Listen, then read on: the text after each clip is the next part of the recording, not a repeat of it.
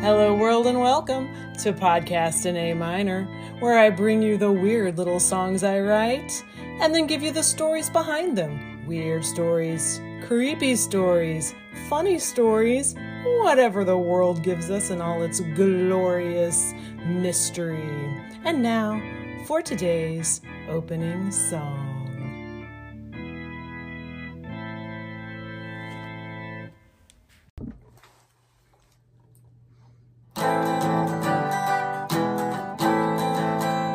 Dear Miss Frantic, Mother was right, you shouldn't bathe with the window shades up. No, I saw my folly and scrambled to the window to draw the curtains. Just then a blazing flash of lightning imprinted my naked form on the glass window, a very public photo. Now I'm star-crossed, Jenny Daguerreotype, courtyard nude.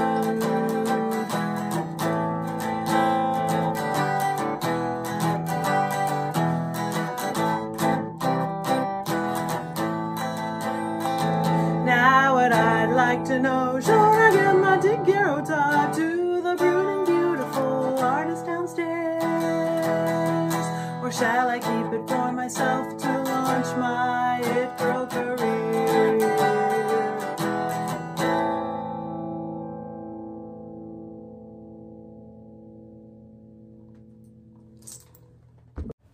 Hello world and welcome to Podcast in A Minor.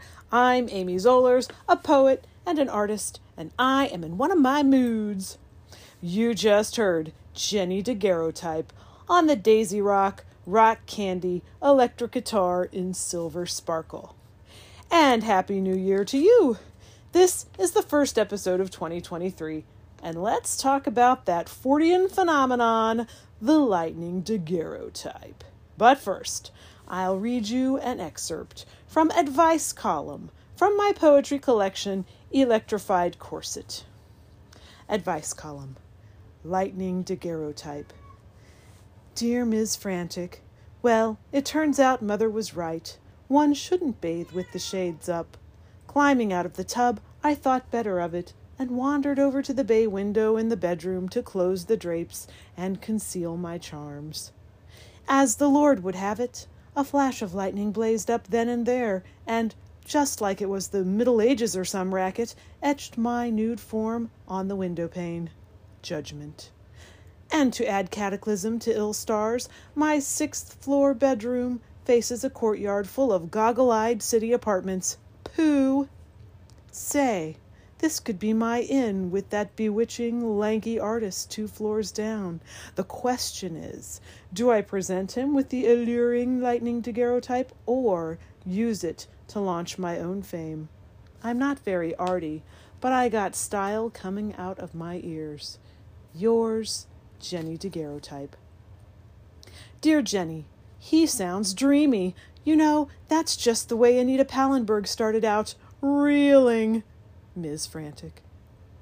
And that's the end of that segment. The epistolary poem goes on, of course, with another 2 or 3 letters, and you can read those in Electrified Corset, Poems by Amy Zollers, available now on Amazon. Link in show notes. And now, on to lightning daguerreotypes. I read a story similar to Jenny Daguerreotype's in an issue of Fortean Times, and in truth, I was probably in the bathtub when I read it. This was in Texas, where the bathtub was my poetry office for reading it and writing it, and bizarrely, there was a window of clear, unfrosted glass right beside it. And the houses were about 3 feet apart, and it being a neighborhood in progress, construction people were walking right by fairly often. Thankfully, it came equipped with blinds that I mindfully kept closed, even when I wanted to watch the rainfall. Fortean Times, if you didn't know, is a fun magazine from the United Kingdom that details Fortean phenomena while maintaining its sparkling sense of humor. What are Fortean phenomena? I present you Charles Hoy Fort, 1874 to 1932. Oh no, just sparking my superstitious curiosity that when someone is born exactly 100 years before I was, will I die exactly 100 years after they did? 2032 seems a little soon for me. Okay, morbid segment concluded. Anyway, Charles Fort collected stories of the strange and unusual. Rains of frogs or fish or meat and such, weird flying objects, unknown creatures, faces in tortillas, and so forth. You might hear them called Forteana or Fortean events. And his books have wonderful titles. The Book of the Damned, Lo! Wild Talents, New Lands. And you can find them collected into one volume on Amazon.com. Just pop it into your cart next to Electrified Corset. Anyway, Fortean Times, the magazine, was a huge comfort read in that confusing Texas chapter of my life. Nothing ever against Texas. It was all extraneous circumstances. In fact, a couple of things our part of North Texas had going for it. Recycled books in the town of Denton. A donut shop on nearly every corner. We'd come from a university town with a weird, let's say, Fortean dearth of donut shops. And Fortean Times on the magazine stands at Barnes & Noble. Never in my life had I wandered into my nearest bookstore to find that excellent periodical reliably present. What a gift. Just when I needed it most of all. I can find Fortean Times at the Barnes & Noble on the plaza in Kansas City, usually, but it's always 2 months behind. And I only notice this at Christmas, which is when we go, or when I've been closely monitoring new issues in my Fortean Times app. And this is sometimes the way it is with magazines from overseas, 2 months behind. Also, you can subscribe to receive paper copies of Fortean Times in your mailbox, even in the U.S., but it costs around $90 a year. And more importantly, the magnificent coffee mug with the cartoon of the Loch Ness Monster having tea at a table with the words Fortean Times, emphasis on tea, the beverage, in his dialogue balloon, is only available to UK subscribers. Damn, what a mug. Examples of the holiday spirit of which Fortean Times is capable are these wintertime covers: The Dark Side of Gingerbread Houses, uncovering the grim, 2 M's, origin of a festive tradition, and Ghost Stories for Christmas, huzzah, dear to my heart, see that bonus episode from Christmas Eve, podcast in A minor. The January 2017 issue of Fortean Times shows the cover story, The Mask of Krampus, from folklore to film, The Dark Side of Christmas is Back. And on page 40, we find the article, The Face in the Window, Window Pane Ghosts and Lightning Daguerreotypes. The story gives numerous examples of faces mysteriously imprinted on window panes in the 19th and early 20th centuries. Several in a phenomenon the writer, Chris Woodyard, calls Ohio's fenestral flap. Fenestral, if you weren't aware, here means relating to a window. Fun fact, Fenster is the German word for window, and fereastra is the Romanian word for window. And that does it for my linguistic insights, as those are my other 2 languages, although I am only fluent in English. Indeed, as I was saying, Ohio experienced a lot of faces on window panes in 1871. Woodyard cites Charles Fort's theory explaining the appearances of crosses and death's heads on windows in Europe during the Franco-Prussian War in 1872, that because spirit photography had become so popular, perhaps the human imagination could affect a photographic plate. Yes, now you're talking. That is the kind of mystery and wonder I want from this world. The imagination affecting the photographic plate. Now, onward, let us recall the daguerreotypes. They were an early form of photography invented in 1839, in which an image was made on a silver-plated copper sheet by way of exposure to light and mercury vapor. Then the image was chemically treated to prevent light sensitivity and sealed behind glass to preserve it. Ambrotypes, which replaced the daguerreotype process in the 1850s or so, printed the image onto glass itself, which might make lightning ambrotypes a more accurate term, but daguerreotype sounds so cool. So, the window pane ghosts of the Fortean Times article refer to faces of the dead spontaneously appearing on window glass, perhaps to signal that they had been murdered, or to fulfill a promise to visit from beyond the grave if they could. People who witnessed the images could often recognize the faces as someone they had known. They were distinct from, quote, several rods away, end quote. The faces caused a stir, certainly, and those who attempted to scrub them away with chemicals were unsuccessful. Now, if you Google lightning daguerreotype, you can find good retellings of these stories of the faces of dead on windows. I recommend Magzster, MAGZSTER.com, link in show notes, which is the Chris Woodyard article from Fortean Times, verbatim.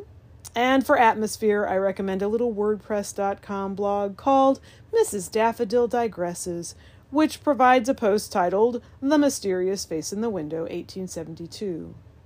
Scientific American deals with the subject in an article called Daguerreotypes by Lightning, but it is only a very short summary of several people being struck by lightning and later finding perfect images of nearby cows, horseshoes, or felled trees imprinted on their bodies.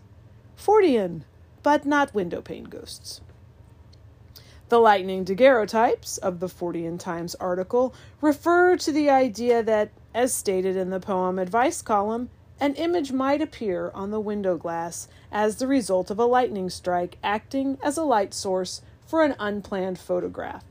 The story behind today's song appears exactly as I will read it from Fortean Times right after I provide you with a short alternate version of Jenny Daguerreotype. Dear Miss Frantic, Mother was right, you shouldn't bathe with the window shades up, no. I saw my folly and scrambled to the window to draw the curtains. Just then a blazing flash of lightning imprinted my naked form on the glass window, a very public photo. Now I'm star-crossed, Jenny Daguerreotype, courtyard nude.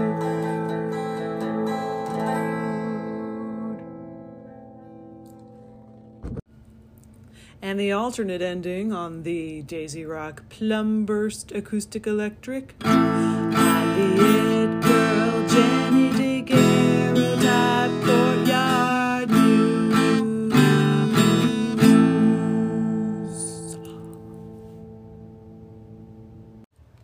I also like the idea of I'm the lit up Jenny Daguerreotype front page news for an ending. And now, Chris Woodyard's retelling of A Courtyard Muse in the article The Face in the Window, Window Pane Ghosts, and Lightning Daguerreotypes in Fortean Times Magazine, January 2017. Section title is Lightning and Electricity.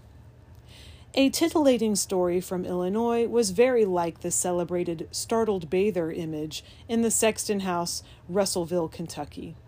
It, too, was time-specific and introduced the lightning daguerreotype explanation for these images. Kankakee, Illinois, May 16th. At certain hours of the day, especially at 9 o'clock in the morning and just before sundown, appears the exact reproduction of a nude woman upon a pane of glass in a dwelling of this city. The woman bears a close resemblance to a former occupant of the dwelling. Neighbors and numerous other Kankakeeans who have become much interested in the phenomenon have an explanation of their own. They believe it to be the photograph taken by a flash of lightning. It is thought that sometime, probably during a storm, a woman in a state of nature had become frightened, came from her sleeping room to draw the blinds, and a flash of lightning photographed her form upon the glass. The picture was discovered a week ago when a young man sitting in a house nearly opposite observed what he thought was the reflection on the window pane of a woman bathing in the house in question. Supposing that a mirror reflected the form, he called to his sister and, pointing to the singular sight, requested her to run across the street and tell the woman to pull down the blinds. The young woman ran across the street, rapped upon the door, and was surprised to see the only woman in the house appear, fully dressed. Being informed of the figure in the window, the woman was surprised and said no one had taken a bath that day. An investigation followed. Sure enough, there in the glass was the figure of a naked woman, and it could not be washed out. Window images were also called ghostographs, lightning daguerreotypes, and electric photography. Theories about the phenomenon varied. Some discounted the reports as urban legends, while others looked for scientific explanations, iridescence or flaws in the glass, the sun acting as developer, or lightning-created photographs. It has been suggested that the images were merely photographic glass plates reused as window panes, although I have only found one reference to the practice from 1928.